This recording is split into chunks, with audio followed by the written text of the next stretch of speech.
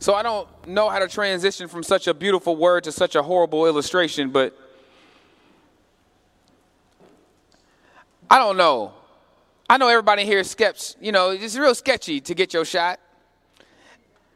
It is, because we don't know what's going to happen. So far, after yesterday getting my shot, I've only grown 3 extra teeth and 2 toes, but I can tell you this. So far, so good. So if this sermon is not good, we just going to blame it on the vaccine. Okay, this is what we're going to do. We're just going to say, well, Pierre got a shot yesterday. He must be sick. That was a bad word.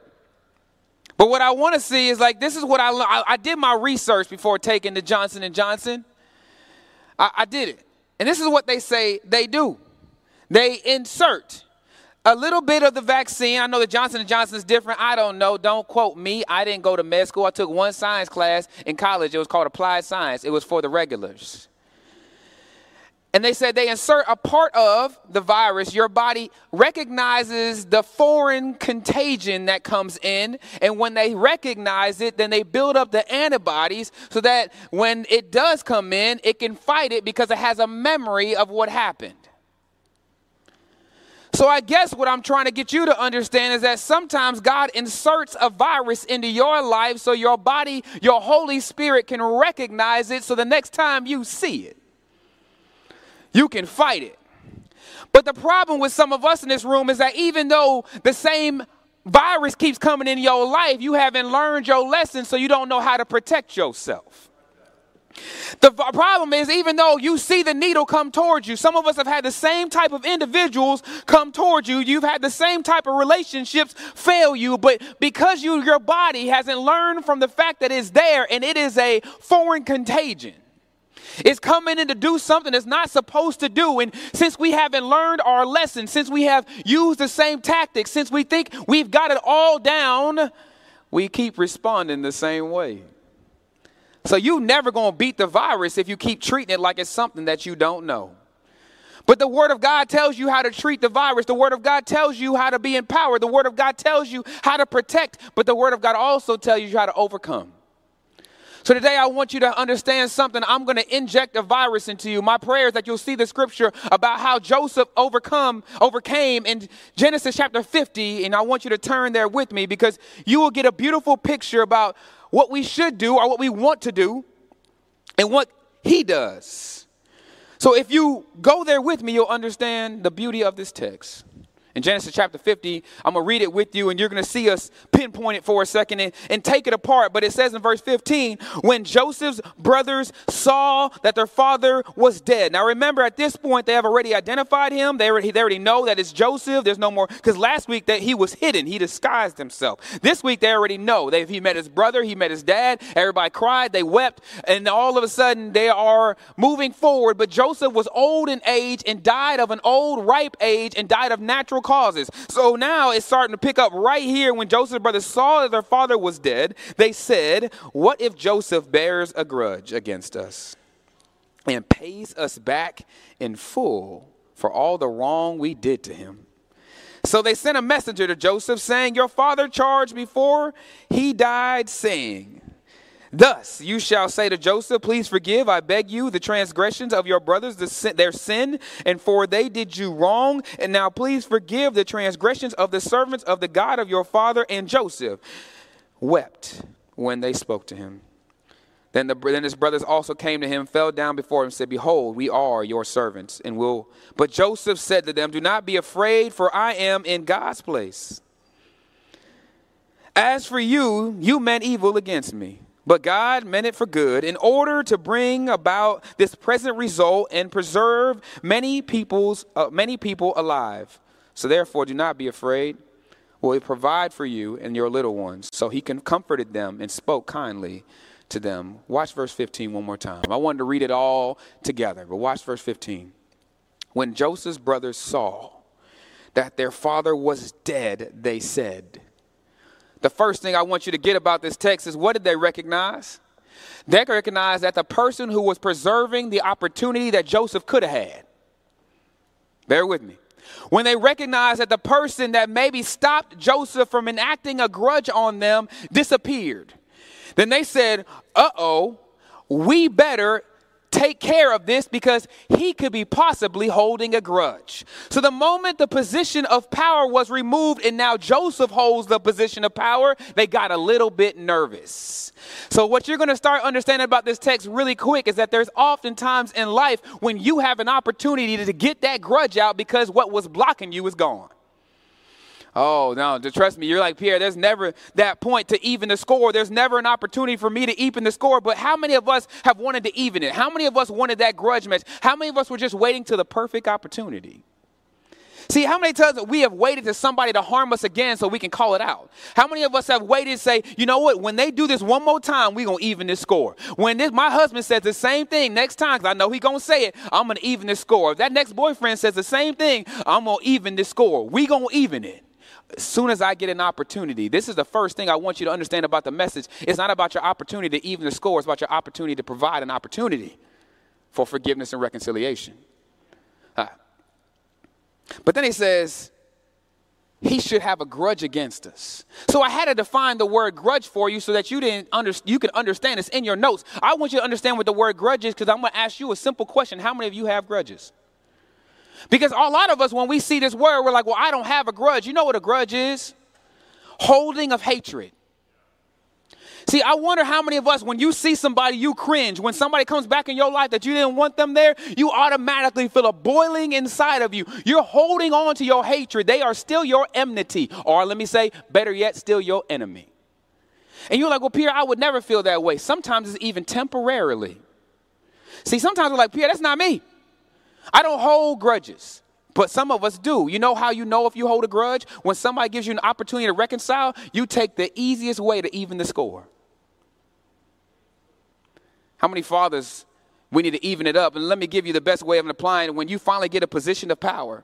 See, when we were children, right? This is not about me, but I'm just saying. Let's say you had an absentee father. When you were a child, let's say your father's trying to come back in your life. Wait till I even the score. How many of you said that when you were kids? Wait till I get old enough.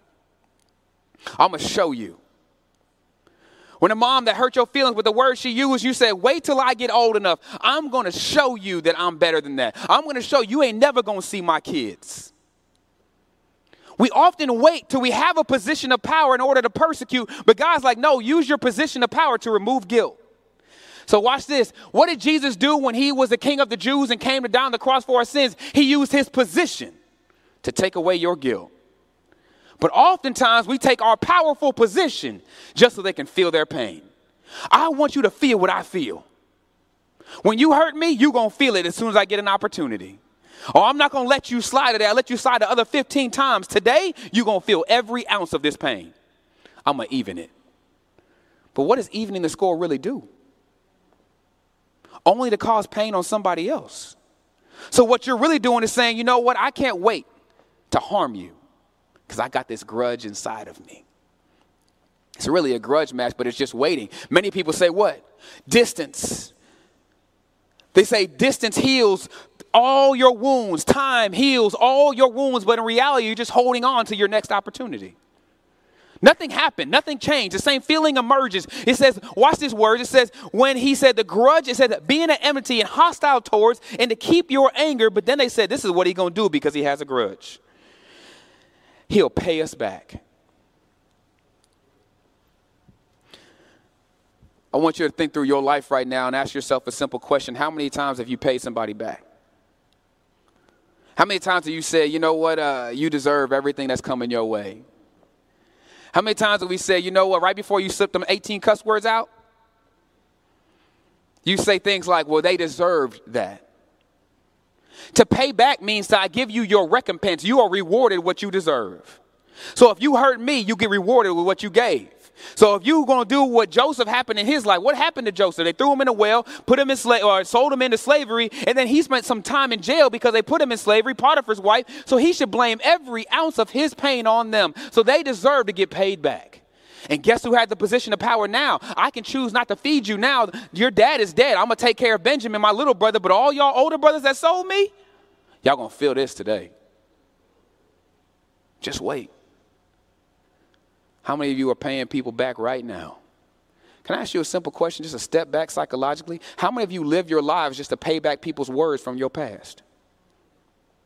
Somebody said you're not smart enough, beautiful enough. Somebody said you're not equal enough. You don't have the value. So now you dress yourself up, get a good job, get your money just to pay somebody back. And God's like, you can't pursue God's purpose while you pay somebody back. Sometimes in life, we're trying to pay people back when you're missing your purpose. You're saying you're only living your life to prove somebody else wrong. God's like, you don't have to prove nothing to me.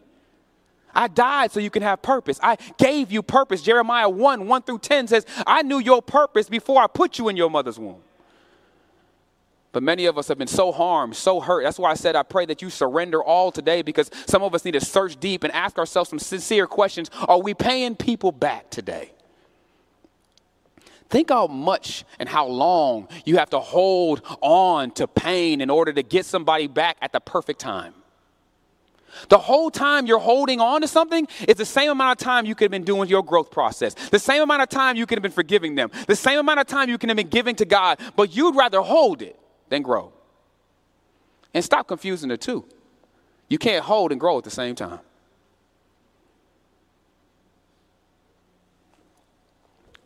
He keeps going because they said, hey, he's going to pay us back. He's going to recompense us for what we did to him. In full for all the wrong which we did to him. Here's the crazy part. Have you noticed they ain't said nothing to him yet? Just pay attention. They still talking to each other. Have you noticed that they started to realize we did something? But guess when they started realizing it? When they realize something can get taken away. Doesn't it hurt your feelings more when people only apologize what's coming next? They only apologize when they now need you. See, that's when we start calling insincere apologies, right? Have you ever heard somebody say, if you felt that way, I'm sorry? We all know that's not a real apology, right? That's not sincere. That's just me saying, if you felt a certain type of way, my fault. No, that means I don't even recognize what I'm saying I'm sorry for. I'm just saying you feel it, so you have it. So I want you to envision what's happening to Joseph right now. They haven't even talked to him yet. But then all of a sudden, guess what they send? A messenger. This is what makes it even worse. Watch this. You're like, Pierre, you haven't even dug deep yet. He should be holding a grudge. What I'm trying to get you to understand right now is how bad this really is. Y'all think y'all got family drama. Picture your dad dying. You sad because you didn't get to even see your daddy. Think about that. They sold you from seeing the daddy that loved you the most. Remember, the dad is the one that gave him the cloak of many colors. The dad is the one that favored him. The dad would have gave him a good life, and he had to go to jail because they hated him. So you wouldn't be upset? I'm like, oh, daddy gone now. But on top of daddy being gone, you're talking amongst yourselves, but you ain't talked to me. And then you have the audacity to send a messenger? Tell me you wouldn't be hot. Oh, you'd be hot. That's like somebody apologizing you through their best friend. Don't you hate that? Girl, she was sorry. Well, where's she at?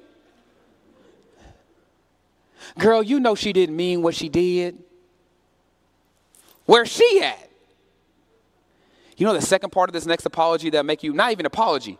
You know what the second part of this messenger is kind of messed up about? We don't even really know if the dad even said it. Watch it. Some of the commentaries I was reading, they were like, this could even be a made-up statement so that he wouldn't come get him. Oh, you don't believe me. Look how it messed up. He says, so they sent a messenger to Joseph saying, your father charged before he died, saying. So they're quoting who? Dad. Whose authority are they trying to use right now? Dad. They ain't even trying to apologize like that. They're just trying to use the authority of the father. And guess what word they used for father? Guess what word they put in front of it? Yo daddy. The same dad they took away from him. Now they're trying to throw it back in his face. I want you to envision how upset you would be. If somebody was like, hey, yo daddy said before he died, even though you didn't get to see him that much, I know you got to see him die, but we took him from you. But hey, on top of that, he gave us this message we want to give to you. The only beautiful part of this whole, we don't even know if it's a sincere apology, the whole part of this whole messenger message is that in the message itself, they actually recognize how bad they really did them. Because the word they used 3 times, 3 different words to say, we jacked you up. So at least in the message, there's some beauty, right? Because watch what he says. He says, thus you shall say to Joseph, please forgive, I beg you, the transgressions of your brothers and their sin. First word. For they did you wrong. Second word. And now please forgive the transgressions. Third word. Of your servants. Changing position. Of the God of your father. And Joseph wept. We'll get to that next. How many words did they choose? Sins, wrongs, transgressions. And then they try to go to God and say, the God of your father. See, people will bank on you being a Christian only when they need you to be Christian. And then they throw it in your face. They say, what? I thought you was a Christian. Even makes you what? More hot. Because now you like, dag, not only did you not treat me like a Christian, you said you was a Christian, now you want me to be the extra Christian? Oh, no, you finna get the under Christian today. You finna get the 4-foot Christian. You ain't getting all 10 feet deep. Nah, not today. So picture how bad that has to be where he start claiming your God, your father said, I need you to forgive us. And he don't even know if his father said it. I'm just trying to paint a picture so you can realize where this pain's at. But then I want you to look at yourself and say, where's your pain at? What level of pain have you carried for years now? Because if you can start to put yourself on Joseph's level, you'll start to realize maybe I'm harboring some things. I'm grudging some things. I'm ready to pay those people back. I can't wait to see my dad again and show him what kind of woman I am. Show him what kind of man I am. I can't wait to see the guy who left. I can't wait to see that boyfriend. And now you live your whole new relationship trying to prove your ex-boyfriend wrong. And God's like, well, nothing's new if you're still living in your past. Well, but then they apologized and actually came and saw him this time. I'll get to the weeping part in a second because we got to hit that for a sec. But watch, they came now. Now they sent the messenger, but we don't even know what happened in between. But in the next verse, it says what? Then his brothers also came to him, fell down before him, and said, behold, we are your servants. They changed positions from brothers to servants. At least let us be your servants. But what does that confirm? This is the beauty. We talked about this last week. If you didn't hear it last week, I'm sorry. I'm going to do a quick regurgitation.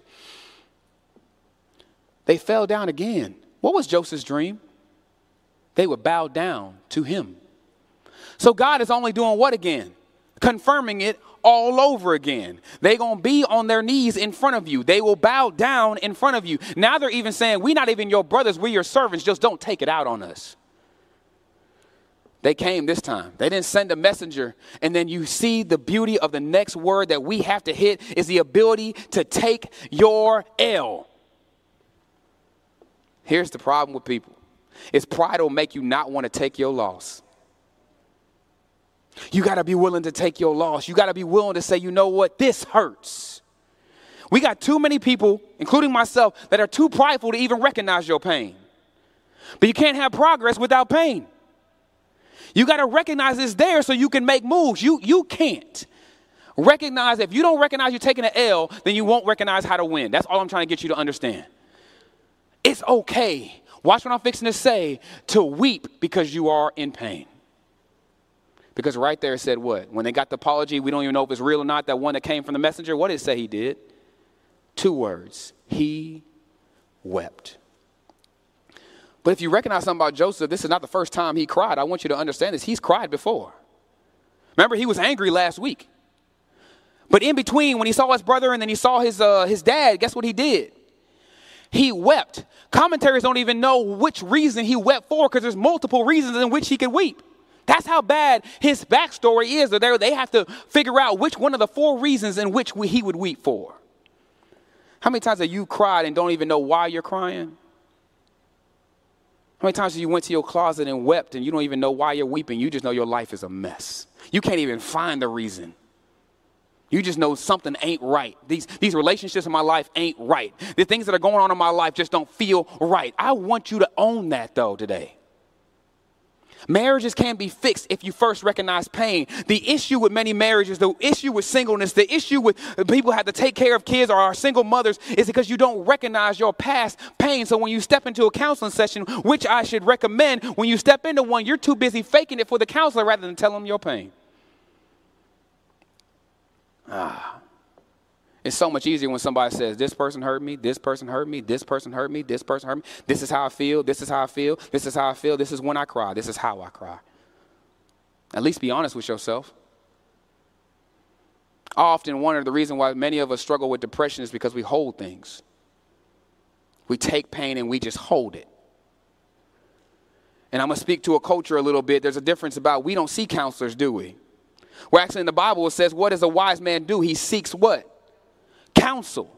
But for some reason in certain communities, we think counseling is a sin. That makes us weak if we go see one. Your marriage won't be fixed. You don't let somebody come in there and get some counsel in your life. Maybe you can fix some things even in your dating life if you seek what? Counsel and accountability. But many of us like, you know what? We don't need it. We're fine. So you don't even recognize your pain, so you keep committing the same mistakes. But he wept. So stay there for a second. I want to ask, when's the last time you cried? Or how many of us are just suppressing feelings, being too strong because that's what everyone expects us to be? And I'm going to say this real quick. Don't let everybody else's expectation of your strength stop you from experiencing your pain. I'm going to repeat that for a second. Don't let everybody's expectations for your strength stop you from experiencing your pain. Because God also says in Jeremiah chapter 31 that he is there for the broken and the contrite.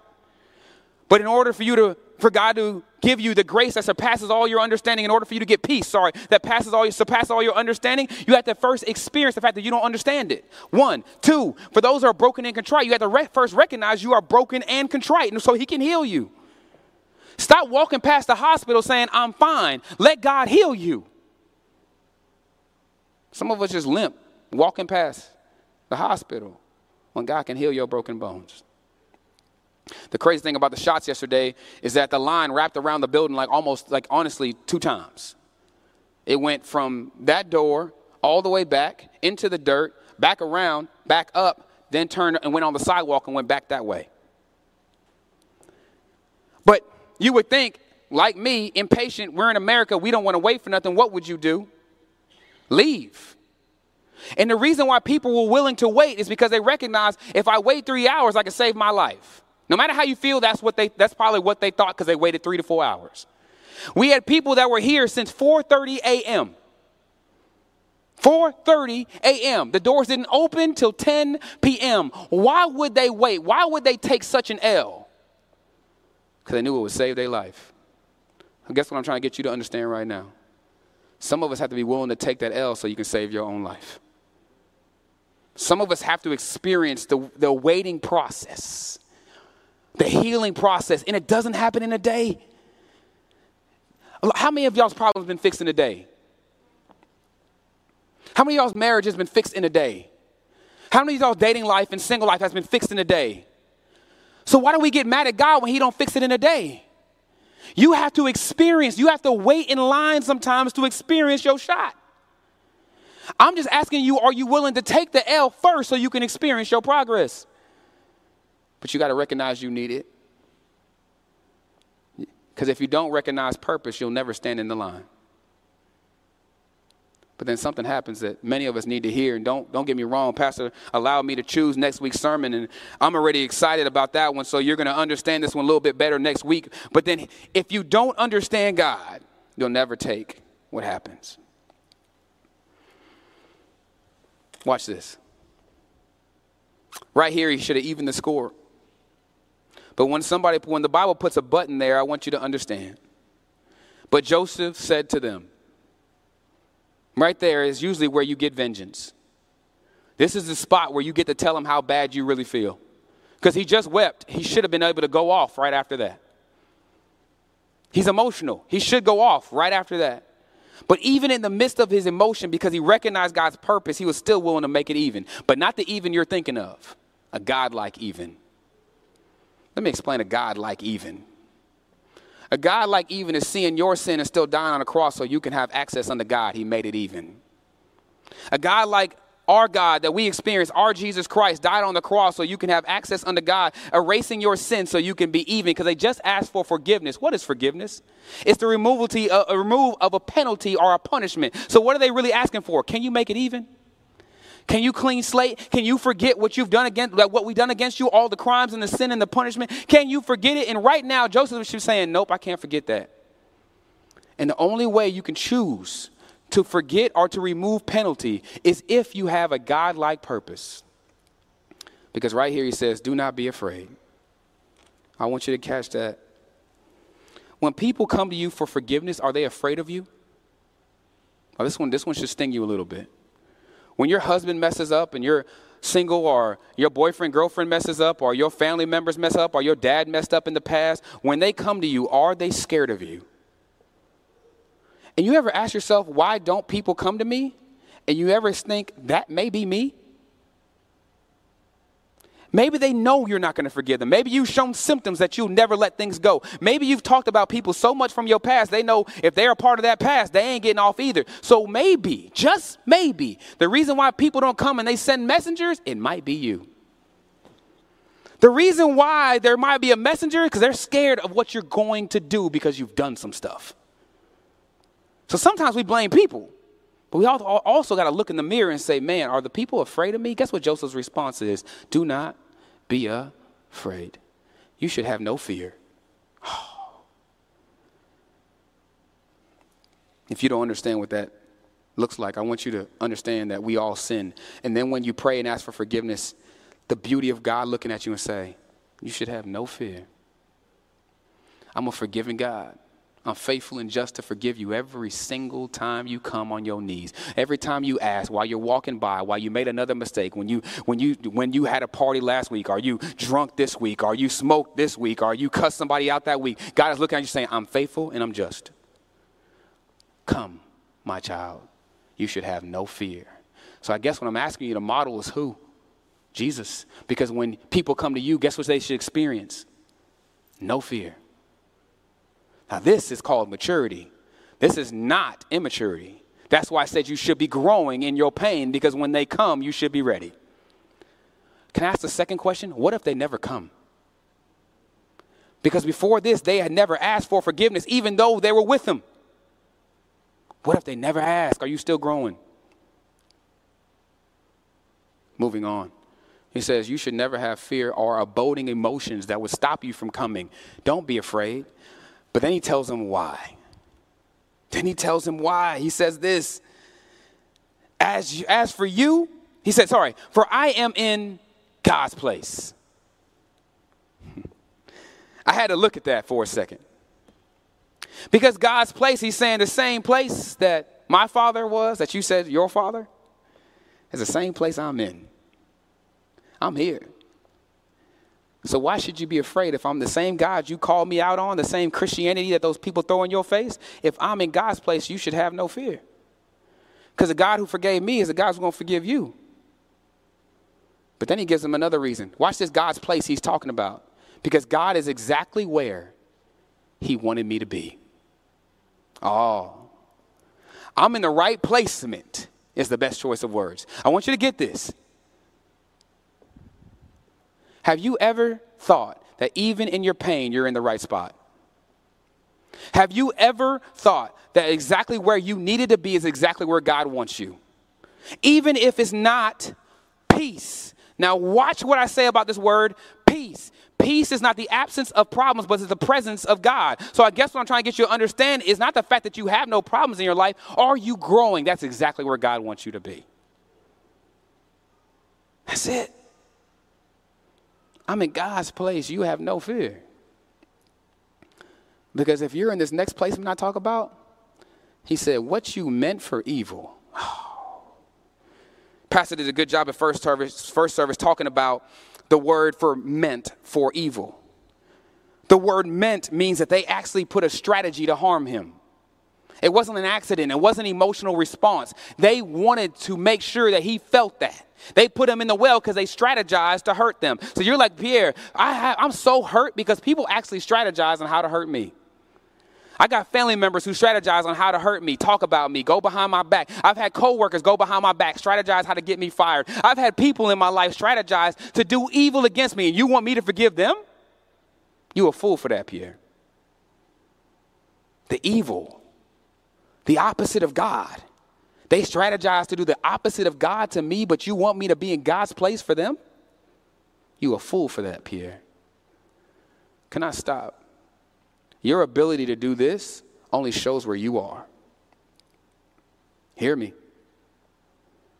Your ability to have your enemy, the one you should have a grudge against so that you can pay them back, your ability to stay in God's place when they come to you or when they don't come to you is exactly where your spiritual state is.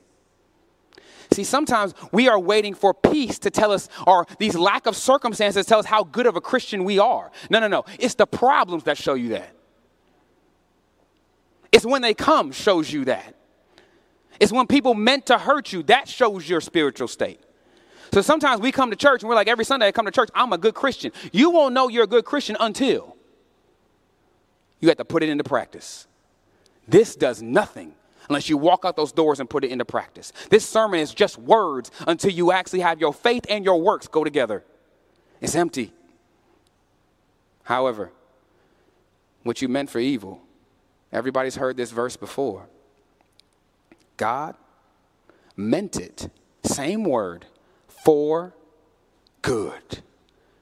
But watch this, because if he used the same word, that means while you were strategizing, guess what?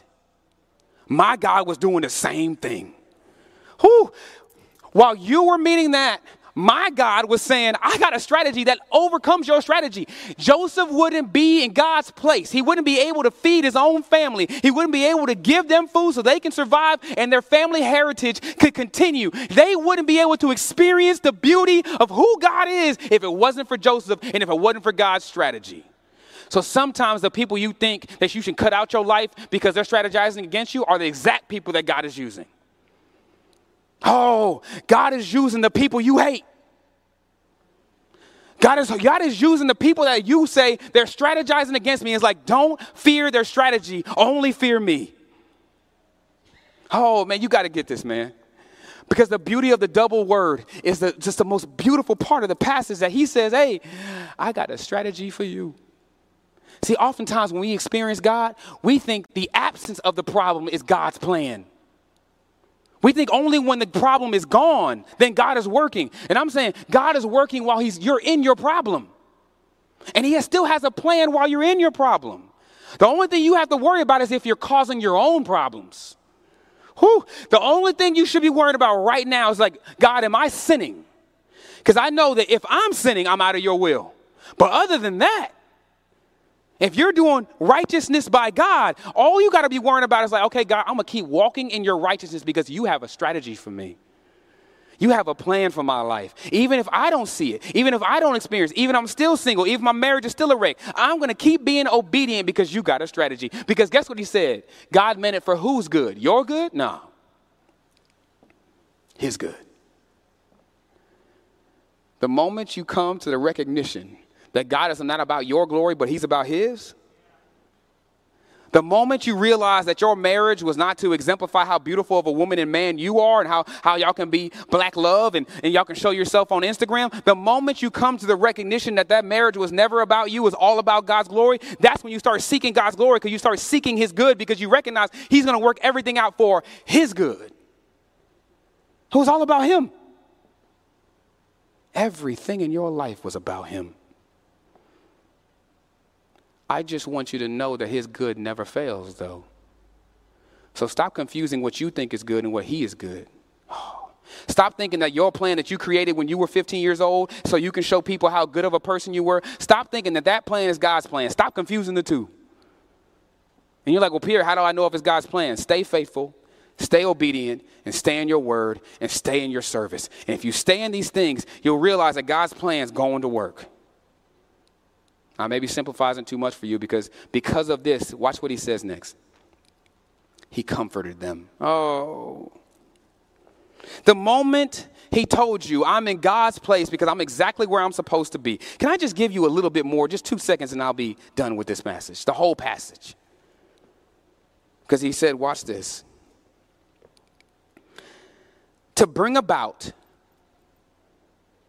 In order to bring about this present result, but not just the present result. What was the present result? The present result was to what? Preserve many people alive. You're saying, Pierre, man, you don't know what I've been through. You're right. You're sitting there talking about forgiveness, not holding grudge. You don't know the pain I've experienced. You're right. But have you ever thought that maybe you're saving somebody else's life? Not your life. You're suffering right now. You feel pain right now. You feel like I'm not going to continue in this marriage no more. Divorce is an option right now. You're feeling like I'm not going to continue. But then you get to look at your kids. See, I get to keep many people alive. The people, the kids, the generations that continue. I get to keep this family name alive because you don't die, because I could take a vengeance out, go back to Egypt and leave you in Goshen and say, all right, I'm good in my life. I could take care of my kids. But he says, no. That I'm going to take care of you.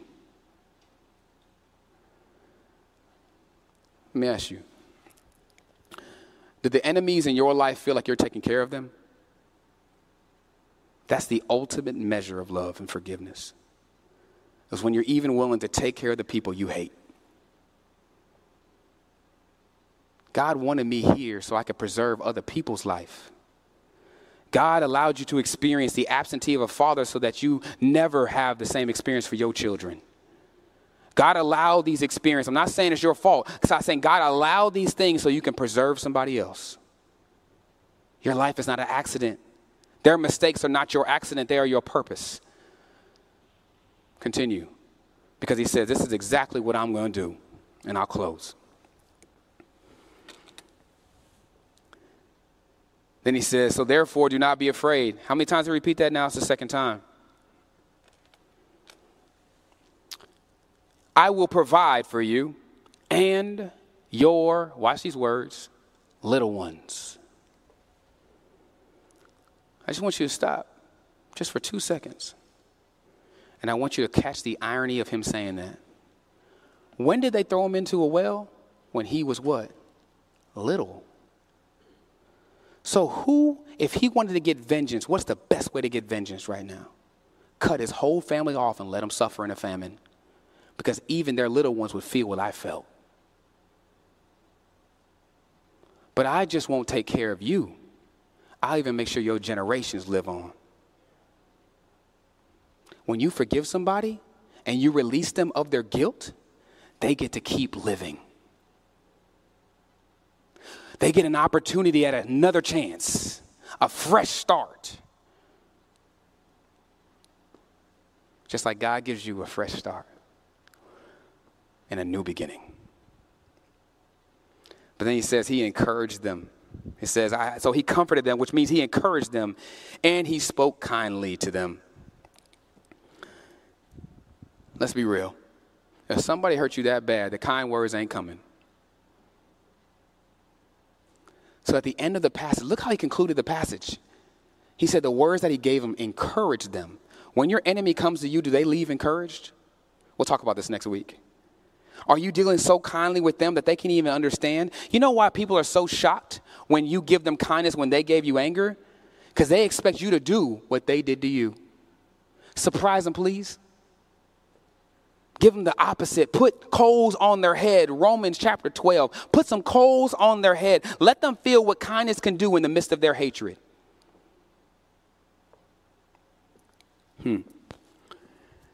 See, after the shot, though, praying for those who still have a little fever or aches and pains. But I saw some things yesterday. I'm not clowning nobody. But the whole church, it was really cool. The membership, that if they got here early enough, got to experience the shot together.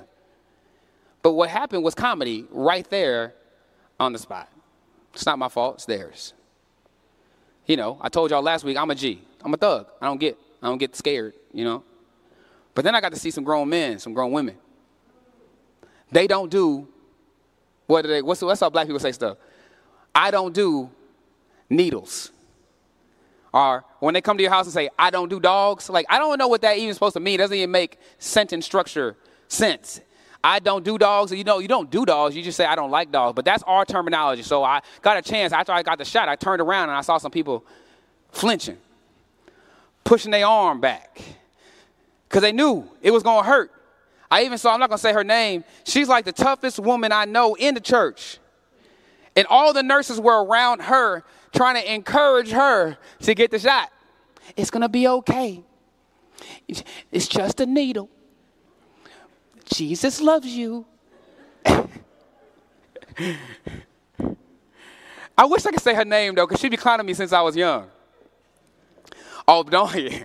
I'm not that saved yet. I went right after that, and I clowned the mess out of her publicly with the mic. And she finally got the needle. She finally took it. She said, go ahead. And she turned. And I saw one of my pops from the church. He'd been with me since I was a kid. Me and his kids grew up together, and he over here doing this. I'm like, what are you doing? He's like, working off the needle pain. Aerobics? And then this morning you hear people probably are home, what? They sick, they got the aches. But if you are willing to go through the pain, then you finally won't be affected as much by the coronavirus. You might not have to go to ICU. You might not have to go through all the hospital visits. You might not have to be on a ventilator. So the pain was worth it if you took it. But in order for you to take it, you had to go through the wait in line, and then you had to go through the pain of the shot, even if you don't like needles. Even if you don't do needles, you still need the needles so you don't go to the hospital. So I guess what I'm trying to get you to understand is even if you don't do enemies, you need your enemies so you can continue in God's purpose for your life. So even if you don't need the pain of somebody going in your life, injecting themselves in your life, even if you say, Pierre, I don't need them here, God is telling you, I need them so you can continue on with your purposes. God is saying what they mean for evil, I mean for good. I need you to take that shot for me real quick so we can continue on with your purposes. See, I know you want to work that thing out. Trust me, you might even have some aches tomorrow. Guess what? When they hurt you, you may weep. You're going to have your pains tomorrow. It may last for years upon years, but when you finish and God does his perfect work in your life, he says, my good will always be done. So how about, ladies and gentlemen, for the first time, if you surrender all, and let's take the shot. And I'm not talking about the vaccine. I'm talking about his word. Let it inject into your life so the next time you see your enemy, your dad, your mom, your marriage, your singleness, you recognize that's your growth. Let us pray. Dear Heavenly Father, we thank you. Because you have given us an opportunity to surrender our grudges, our ability to pay back, so that you can continue on with your purpose, what you mean to do. Now, I know what people in this sanctuary, and even Pierre Cannings, want to do. I know what I mean to do. I know what people have meant to do to me. But at the same time, what I know is that you said my enemies are a part of the purpose. And we'll talk about that more next week. But what I want to do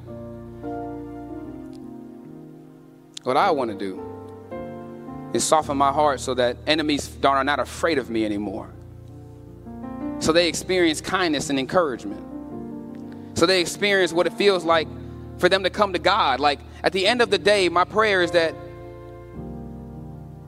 when people see us in conflict or when they've hurt us, they start to see a God-like response so that they can know what God feels like when they ask for forgiveness. We should be the light of that healing. So while your head are bowed and your eyes are closed, if this is you today and you're like, you know what, man, I just want to remember my purpose. I've been holding a grudge. I have some bitterness living inside of me. I'm holding hatred. I want to start experiencing what it feels like for people not to be afraid of me and not that they know I'm not going to pay them back.